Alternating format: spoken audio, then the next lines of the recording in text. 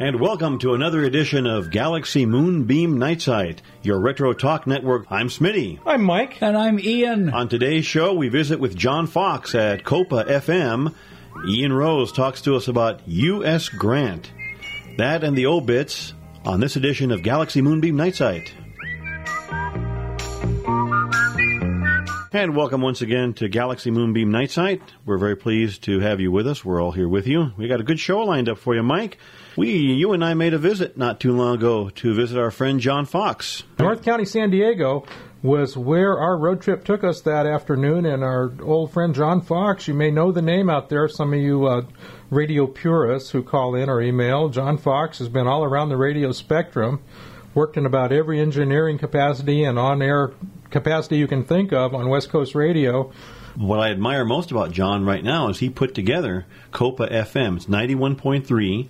The radio station is owned by the Paula Band of Mission Indians, and it's a new station. He's done a bang-up job building it from the ground up. They couldn't have found the more perfect candidate to start a station from scratch, from the ground up. This guy is the encyclopedia of how to do radio right, and he's doing it right out there. They've got a low-watt FM station, but I'll tell you what, you get out there and you treat your ears to the sounds that John's putting out through that station. Not only is he doing music, and good music, but he's doing local color, personalities, features, everything. It just, listen to this show. I get up there about once a week on other work duties, and I tune in the show. It's how FM radio in L.A. used to be. Mm-hmm. And, I tip my hat to John and all he's doing and his crew out there. Well, we went to visit John, and he surprised us by actually putting our interview that we were going to do with him on the air live on Copa when we were there. And let's go ahead and listen to that now. Res Radio 91.3. My name's Copa John, and we have a live in-studio guest that we thought we'd just go ahead and break in and do a little bit of talking here. Actually, they came down wanting to interview me, and now we're going to do it back and forth and kind of a two-way thing going here. So what we have is Smitty and Mike from our own Galaxy Moonbeam Night Sight show, which you hear Wednesdays at 12:30, and you're going to be hearing it again tonight at 11:30, right before the old-time radio hour. How you doing, Smitty? Doing pretty good. John, how are you doing today? Oh, very good, very good. And Mike is here, too. He's going to be a wallflower, not going to bother to turn on his mic right now. Mike's taking some pictures right now, but we're very pleased to be here with you, John. We want to thank you for allowing us to come visit you and see this fine station. This is really a great operation you got going here. For a startup, it's not bad. I wanted to ask you, talk to us a little bit about your career, your early experiences. Actually, it was right here in North County, and, Fallbrook is one of the coolest places in the world to grow up if you're a fan of radio, because you're midway between San Diego and L.A., you get to hear both.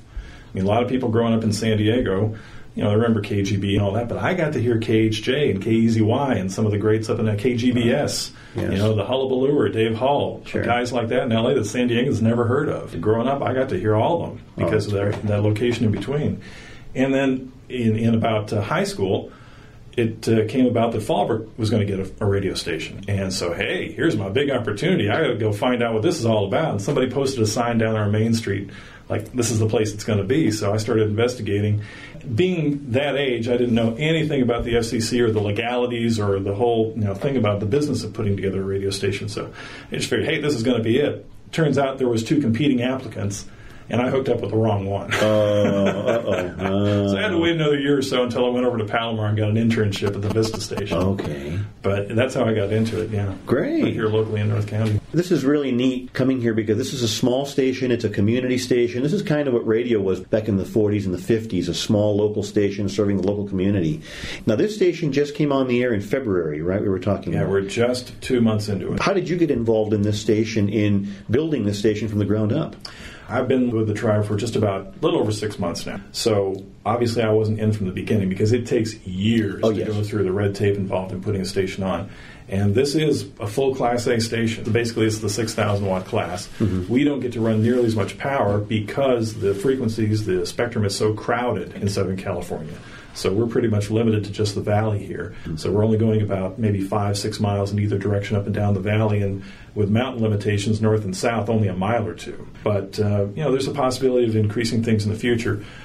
One of the really difficult things about engineering a station in Southern California, and the reason there are no Class C FMs, which is the 100,000 watt model is because of Mexico and proximity to the border, and treaties back and forth between the U.S. and Mexico about the use of the spectrum. So we're obviously right next to 91X on the dial, and that's a big concern. I mean, it's actually more difficult to try to engineer around Mexican stations than it is U.S. stations because you're dealing with cross-border relationships in two different governments. And I guess in the San Diego County area, we're kind of in a unique position, too, not only because of Mexico, but also because of the Los Angeles market, which is so saturated. So, and you actually have some grandfathered stations up there. There's only one in San Diego, but there's several in Los Angeles that are seemingly higher powered than what is the norm in Southern California. So basically you've got Class A's and Class B's in FM, which is either the 6,000 watt Class A or the 50,000 watt Class B. But back to what you were saying, one of the reasons I got involved here had to do with the 2007 fires. And ironically, that is the reason the tribe wanted the radio station as well. What had happened was the fires, actually the Rice Canyon fire was the one that affected me personally. This here at the reservation, they had fires on both sides of them, the Rice Canyon and the Pumicha fire. And my mother lost her home over in Fallbrook in the 2007 fire. She was quite elderly. We had to move her to a place that we'd been considering anyway. But she was never quite the same. Wasn't ready to leave her home. It was her life for almost 40 years. And she passed on just over a year ago. We were actually doing kind of a memorial drive. We used to go out to the desert and look at the wildflowers every spring. And like the day before, I had actually seen a notice for the job here as station manager in a trade blog. And as we came back from the desert that day, we stopped here at the Pala Casino for dinner. And my wife and I were talking about it. I mentioned, I saw this job advertised. And she said, well, you should apply. I mean, we're on a drive honoring your mom, the fire, back into Fallbrook. Why don't you apply for it? Oh, I don't know. Maybe I should, maybe I shouldn't. And I have to backtrack a little bit. One of my mother's last requests, it was a weird one, was one day she I want Bananas Foster. I feel like Bananas Foster. I need some brandy. I got to make some Bananas Foster. And we're sitting at the casino discussing whether or not I should apply for the job. And over there at the buffet, we walk over there, and at the dessert counter, they've got the dry erase board, and it says the special of the day is Bananas Foster. I'll be darned. How about that? So that was it. Got to apply for the job. So it went through the process. And then come to find out that one of the tribe's big reasons for wanting the station is because of the confusion and the lack of accurate information on the day of those fires back in 2007. The same fire that burned my mom out of her house was the reason they wanted a radio station here. Because, as you know, when you get a group of people and give the first one a message, have them repeat it to the next one, repeat it down the line, by the time you get about 10 or 15 people down the line, you've got an unrecognizable message. That's right. Yeah, you're very You've right. got to have mass communication like radio in an emergency to get the word out accurately. And like in the old days, radio gets through where television or other media does not get through. Right. And as you may have noticed walking up here, we've got a gigantic generator out there. Yeah. So with that and our excellent fire department here and emergency services that have developed over the last few years, we're trying to be as prepared as possible the next time something awful like that happens. Yeah, Mike and I are very impressed with what we're seeing here. I mean, this is a small station, but it's very nice. It's very concise, and you've done a fantastic job here. Hey, it's the world's best erector set. We were talking about that on the way up here. Mike and I were talking. Mike, you need to say a couple words here. Mike is taking pictures right now. For a guy named Mike, you certainly don't seem to like microphones very much. But we were talking on the way up here about erector sets, and that this is certainly would be a fun erector set for someone to put together. And my first day of work, I showed up here, and they showed me the studios, and there was boxes, just cardboard boxes everywhere. Ooh, this is going to be fun. Yeah. And within a few days, we had the furniture built, and then within a week or two, we got a contract engineer to come help wire things, and it's been off to the races ever since. That's great. Well, Mike, we were talking about erector sets. Yes, we were, and this is the best one and the most high-tech I've ever seen, and we did a recent story on border blasters. Right. Now we can do a story on reservation blasters. Is there any other radio stations out? Well, there are a total of about 30 or 35 native stations. Okay. And because of the window of opportunity for filing, because you can't just file for a radio station anytime you want. The FCC opens up windows. There was a push a couple of years ago to start enrolling native stations and create native stations. So we're actually one of the first of that wave. In fact, I think we may have actually been slightly ahead of the wave. And there's supposed to be about another 30 or 35 going on the air within the next 12 to 18 months. That's what I understood. I read in the trades that there was going to be a trend, and this was, 3-4 years ago. But this was the first one that I know of that's come together. Mm-hmm. And the best part about it, we talk about old school on Galaxy Moonbeam Night Site. This is old school. This is how it was done. Somebody would get an idea for a station, put it together, and they were the communication medium long before internet, email, texting, TVs. The radio was how you got your news. Exactly. And I am so impressed with what the plan is here. But to have a station that could go on live in the event of, a rock slide, a flood, a heavy storm. It wouldn't just be a fire. You guys would be all things to all people in this canyon we're in. And being a non-commercial community station, we're not worried about ratings. We're worried about serving the community. And what better way to serve the community than by local people getting on and talking about their hobbies, their interests, their opinions, politics, or just something fun like cooking or tinkering on their old 59 Ford, whatever. Sure. That's interesting in a community radio station. And we've got listeners from all over, all the genres, hot rod collectors, everybody, guys who tour the car shows, the specialists in flea markets. Here's a place, John will put you on some airtime, and you can talk about your passion, which chances are there's a lot of other people with the same passion. You can get that experience that you're always emailing us about, trying to get into our Galaxy Nostalgia Network studio. And if you include Ian and we get rid of all of the laundry out of the closet, we might be able to fit you in. We might. Please send your description and especially your weight. Exactly. And we have to get Ian to clean up all the breadcrumbs around his chair and all the candy wrappers. Yes. We're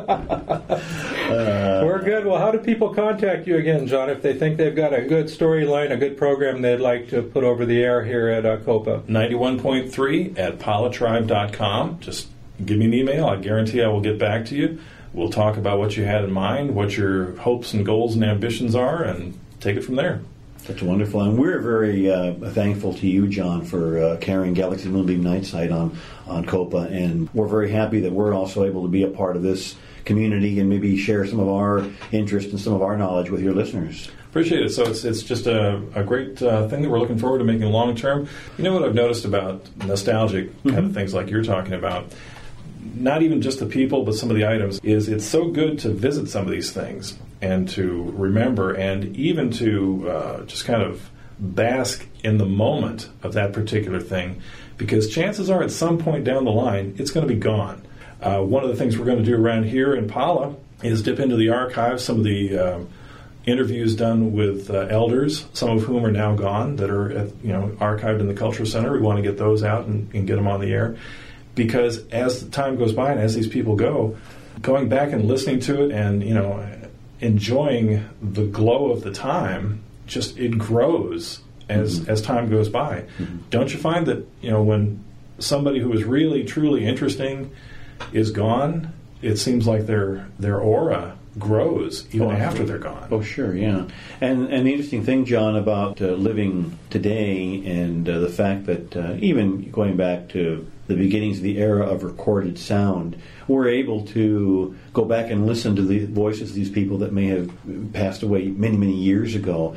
And what I always like to tell people is that that's living history. These are people that lived through that. They had the first-hand experience. I remember my aunt passed away a couple of years ago. She would tell me stories about when they were living during World War II. And that's something that you can't get out of a book. It's not like opening up a book and reading about a king dying or a war or something in the past. This is living history. The other thing that I tell people is, wouldn't it be wonderful if we had recordings of Abraham Lincoln, or if we had recordings of George Washington, or if we had recordings of, so really we're fortunate that we have an interest in nostalgia, that we have access to the technology, and that recorded sound has been with us now for so many years. We can actually listen to these voices. And we're bringing that back, those memories and those people, but it's great, and we're trying to keep it alive. The memories, the music, the sounds, the times, the essence. I'm so excited to hear about the history of the reservation. There's so much rich history here. I remember we'd go, when my daughters were small, we'd go and we'd make it a yearly event on Easter to go to the mission and just see some of the dates and the ages, and there are people, there's history that if you don't capture, and this may be the mechanism to capture those memories, because a lot of these people who are descendants are dying off now. And when they're gone, they're gone. There are no recordings, there's no documentation, there may be a shoebox full of photographs somewhere, we don't know. And like you say, these horrible fires and floods and people moving away and dying off, a lot of these memories are gone. But to the original way, I mean, thousands of years ago, how people kept memories going, and that was by word of mouth, which is what we're all doing here. We're talking about the days of radio, the days of TV, and this is coming back because people are hungry to hear about how did we get here.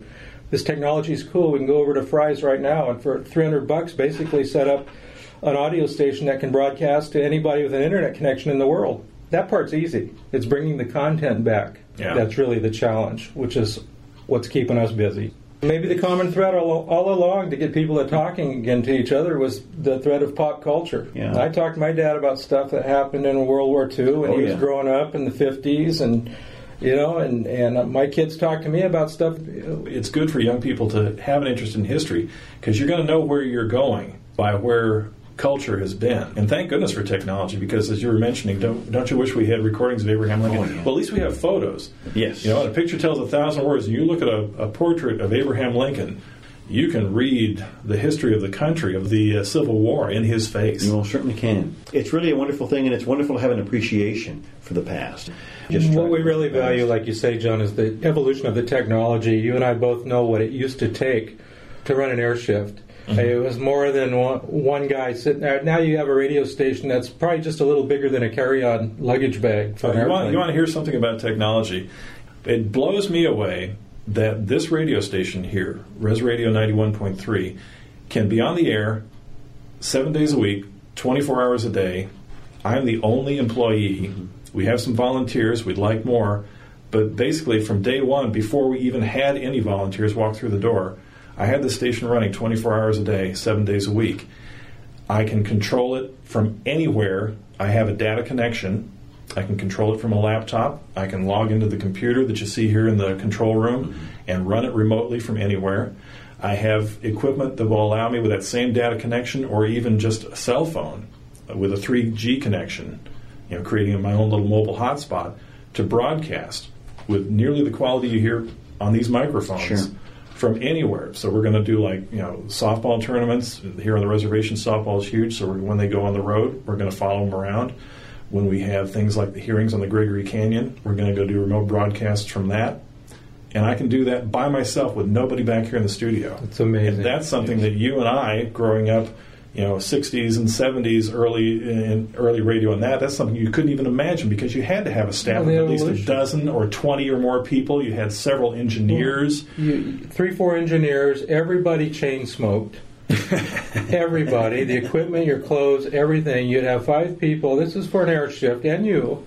And not to mention, you're sitting there broadcasting in a room that's tube powered. It was probably, on a cool winter day like we've got today, a cool spring day, it was probably 105 degrees inside there. And you're just trying to crank out words and keep those things going nonstop. And as far as getting volunteers here on Res Radio, that's the one thing that I'm trying to, and I have to impart on people when they do volunteer, is why are you here? What do you want to accomplish? Do you have the burning desire to be part of the kind of archiving, the kind of history that we're talking about? Because, as the moment goes by, you live in the moment, you are history after that moment. Content is everything. Do you want a career in radio? I'll teach you how to do that. Do you just want to be heard by your friends and neighbors? Not a problem, but you got to have something to say. So that's the main thing in volunteering here for a show, is I will teach anybody at any skill level and provide you the airtime to be here on Res Radio and heard worldwide on the web with our live streaming. But you got to show me that you've got something to say. And what an opportunity. I wish when I was a kid there would have been a John Fox and a Res Radio in my neighborhood, I mean, I would have been there 24 hours a day. You wouldn't have been able to pry me out of there. What an opportunity for anybody, whether young or not so young, to have an opportunity to come to a broadcast station, do a show, talk about something that interests you, learn some very valuable skills. What an opportunity. Well, and the Shotgun Toms, they became the Shotgun Toms because of somebody that took them under the wing. I had two guys that helped me, Bill Balance and B. Mitchell Reed. Both of them. Who was I? A 13, 14, 15-year-old kid and go wandering in. This is a close-knit family, right. The family of radio. And you get somebody out there and they're willing to take you in and let you learn how to do a show. It could be a 1-hour show. You're going to find out it takes a whole lot longer than 1 hour on the air to put 1 hour on the air. Absolutely, yes. Oh, yeah. And when we talk about content, and I talk about you have to have something to say, I don't mean literally say. I mean, if you want to come in here, mix music, be creative with putting together a show thematically, musically, that's fine. If you're maybe a little bit mic shy or just want to let the music be the star, that's fine too. Or if you have something to say, literally, you want to pontificate about world affairs or, some new gardening technique you've discovered, that's fine. Oh, yeah. Anything is content. It just has to have a point. And as I tell anybody who's trying to do, for example, a news story or talk about current events, all you have to do is have an opinion and know where you want to end up, and then let the road unfold on the way. What kind of response have you had, John, from the community as far as what the station is doing? Positive. We've got a really odd mix of music in the hours that aren't hosted by local shows or network native programming. And honestly, I haven't heard anybody complain. We thank you, John, for allowing us to chat with you and to chat with your listeners for a little bit. And get down to see us, too. All right, Smitty and Mike from Galaxy Moonbeam Night Site, and thank you so much. Well, that was an interesting day. That brought back some memories of that afternoon. John Fox has paid his dues, and he's got the dream job that everybody who I've ever known, including myself, yours truly, and I bet I get agreement from all three of us, aspire to. He's out there. He's in charge. He's delivering a good product. His content is just stellar. He even gets to spend the night there 5 nights a week. He does, yeah. He's got a good little arrangement there, and the station is really neat. It's very nice. It is new. It's a great little station. Copa 91.3. They also are online, and you can get online and find out about Copa, KOPA 91.3, Res Radio, REZ, Res Radio, and they're owned by the Paula Band of Mission Indians. So we thank John Fox once again for allowing us to visit with him. Okay. I think it's time for a retromercial. I think it's a good idea. Go with Tony the Tiger and get what it takes to start every morning. Kellogg's Sugar Frosted Flakes. Those great flakes from Kellogg's have a secret, you know. Toasted in frosting for the cat on the go. Go with Tony the Tiger. Be strong and be fast. Get where you're going and don't get there last. Kellogg's puts more in your morning, more fun. Welcome back to GalaxyMoonbeamNightSite.com. And now, who's buried at Grant's tomb? Ian Rose has the complete answer. Again, that is the complete answer, and that might give you a hint. That's right. This year marks the 150th anniversary of the start of the Civil War.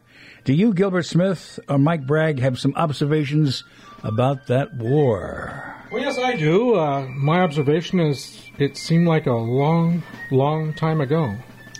150 years ago, right? And counting. And counting, yes. Well, certainly some of the personalities from that time period. President Lincoln, Ulysses S. Grant, General Sherman, those come to mind. It's funny because you're anticipating my next thought here. I read a book recently that said that generally 3 things won that war, the Civil War, as you mentioned.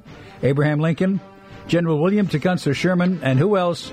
General U.S. Grant, Ulysses S. Grant. Now, a flop as a civilian, later a less than optimum president. We remember him, Grant, for his military career, particularly the Civil War. However, a Napoleon he wasn't. But what he was someone who stuck to it. Up until him, Lincoln had gone through about a half a dozen generals, and they had flopped. Either they wouldn't get on with it, or if they had, they didn't keep up with it. Unlike his predecessors, Grant would lose a battle and be fighting again the next day. It looks as if he won the war by attrition, that is, wearing down the enemy. The North could potentially put more troops in the field with better equipment and other resources. The South had the genius of Robert E. Lee, and he took a lot of daring risks. But Lee was worn down. Grant won, and Grant was charitable in the South's surrender terms. Nearly a century and a half later, there are physical examples of things that honor him. Grant, his face appears on the $50 bill, so he's actually billed sixth among the denominations of our currency. There are also monuments on both coasts. In San Diego, there is the U.S. Grant Hotel. It was built by his son in honor of his dad. They celebrated their centennial last year. Built in 1910, it retains much of its original style today. It's gone through remodelings. Celebrities have spent time there. The hotel once was even home to a commercial radio transmitter. In its heyday, it was a central point in San Diego. It fronts the heart of the city, Horton Plaza. I've been there a number of times myself for news conferences, a wedding, and back in 1972, I actually stayed there. Meanwhile, on the other coast, there is Grant's Tomb, and I'm about to give the complete answer to who's buried at Grant's Tomb. In spite of my growing up in central New Jersey and visiting many of the sites in New York City, I'd already missed this tomb many times. It's a bit out of the way of the central core of Manhattan. Finally, I went there a number of years ago. Now, first of all, the tomb is huge, and it's free. As you walk in, there are appropriate items, Grant's life story surrounding the central area. That central area looks over the lower level. That's where the same general and president, Ulysses S. Grant, is buried. Actually, he's not buried. He's in what looks like a stone coffin directly above ground, so he's above and below. Finally, to answer our initial question, who's buried at Grant's tomb, the complete answer is this: Ulysses S. Grant and his wife. One final note, and I stumble on this from HollywoodMemoir.com. March 7th, 2011, Ulysses S. Grant V, the last surviving great-grandson of the nation's 18th president, died at age 90. I'm Ian, granting you the Grants. Rose. Very good job, Ian. As usual, now we know the answer to who is buried in Grant's tomb. And I guess we have a number of other people that were buried since the last episode of Galaxy Moonbeam Nightside. Ian, can you come back in and give us a little update on who is no longer with us? Yes, that was the weekend that was, and I do have the obituary report right here. If I were a member of the mob, I would say it was a weekend that started with a wedding and ended with a whacking. It was a weekend that straddled 2 months where April went out like a lamb and May came in like a lion. On Friday, April 29th in England, Prince William and Kate Middleton got married and sealed the deal with a kiss. On Sunday, May 1st, in Pakistan, Osama bin Laden got shot when the deal was sealed by the SEALs. President Obama did not receive an invitation to the royal wedding Friday. No matter. He stole their thunder Sunday when he announced the death of bin Laden. It was a weekend where the royal family let Kate Middleton in, and a weekend where Navy SEALs took Osama bin Laden out. Other high-profile obituaries include his nickname was Chuckles. Briton Claude Scholes, the last World War I combat veteran, died in the overnight of May 4th, 5th at age 110 in Perth, Australia. The only other surviving veteran is said to be Britain's Florence Green, who served with the Royal Air Force in a non-combat role as a mess waitress, now aged 110 as well. Celebrity obituaries include Arthur Lawrence, the playwright behind the musicals West Side Story and Gypsy, died May 5th from pneumonia complications at his Manhattan home. He was 93. So says the New York Times. He spent the majority of his career, 65 years, writing and directing plays.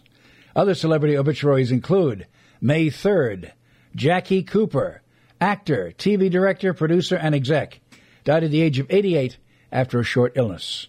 He was a child actor who made the transition to an adult career. He found renewed fame in the 1970s and 80s as Daily Planet editor Perry White in the Superman film series starring Christopher Reeve. April 26th, Phoebe Snow, who suffered a cerebral hemorrhage more than a year earlier and slipped into a coma, died at the age of 60. The singer, songwriter, and guitarist was best known for her chart-topping 1975 hit, Poetry Man. And April 17th, Michael Sarrazin, who starred opposite the likes of Jane Fonda, Barbra Streisand, and Paul Newman in highly regarded films of the 1960s and 70s, died in his native Canada after a brief battle with cancer. He was 70. He shot to fame in 1969's They Shoot Horses, Don't They? I'm Ian Rose. Thanks very much, Ian. We appreciate you bringing us up to date on the obituaries as always, and Ian always has that good information for us. We're going to end our show now. We want to remind you one more time how you can reach us. Our email address is galaxymoonbeamnightside@gmail.com, galaxymoonbeamnightside@gmail.com. Our website is galaxymoonbeamnightside.com. So stop by and visit our website. Drop us an email. Let us know how you like our shows, what you think of what we're covering on our shows. And if you have any suggestions, we sure want to hear from you. That's all the time we have on our show today. Until next time, I'm Smitty. I'm Mike. And I'm Ian. Thanks for joining us, folks, and we look forward to having you with us again next time.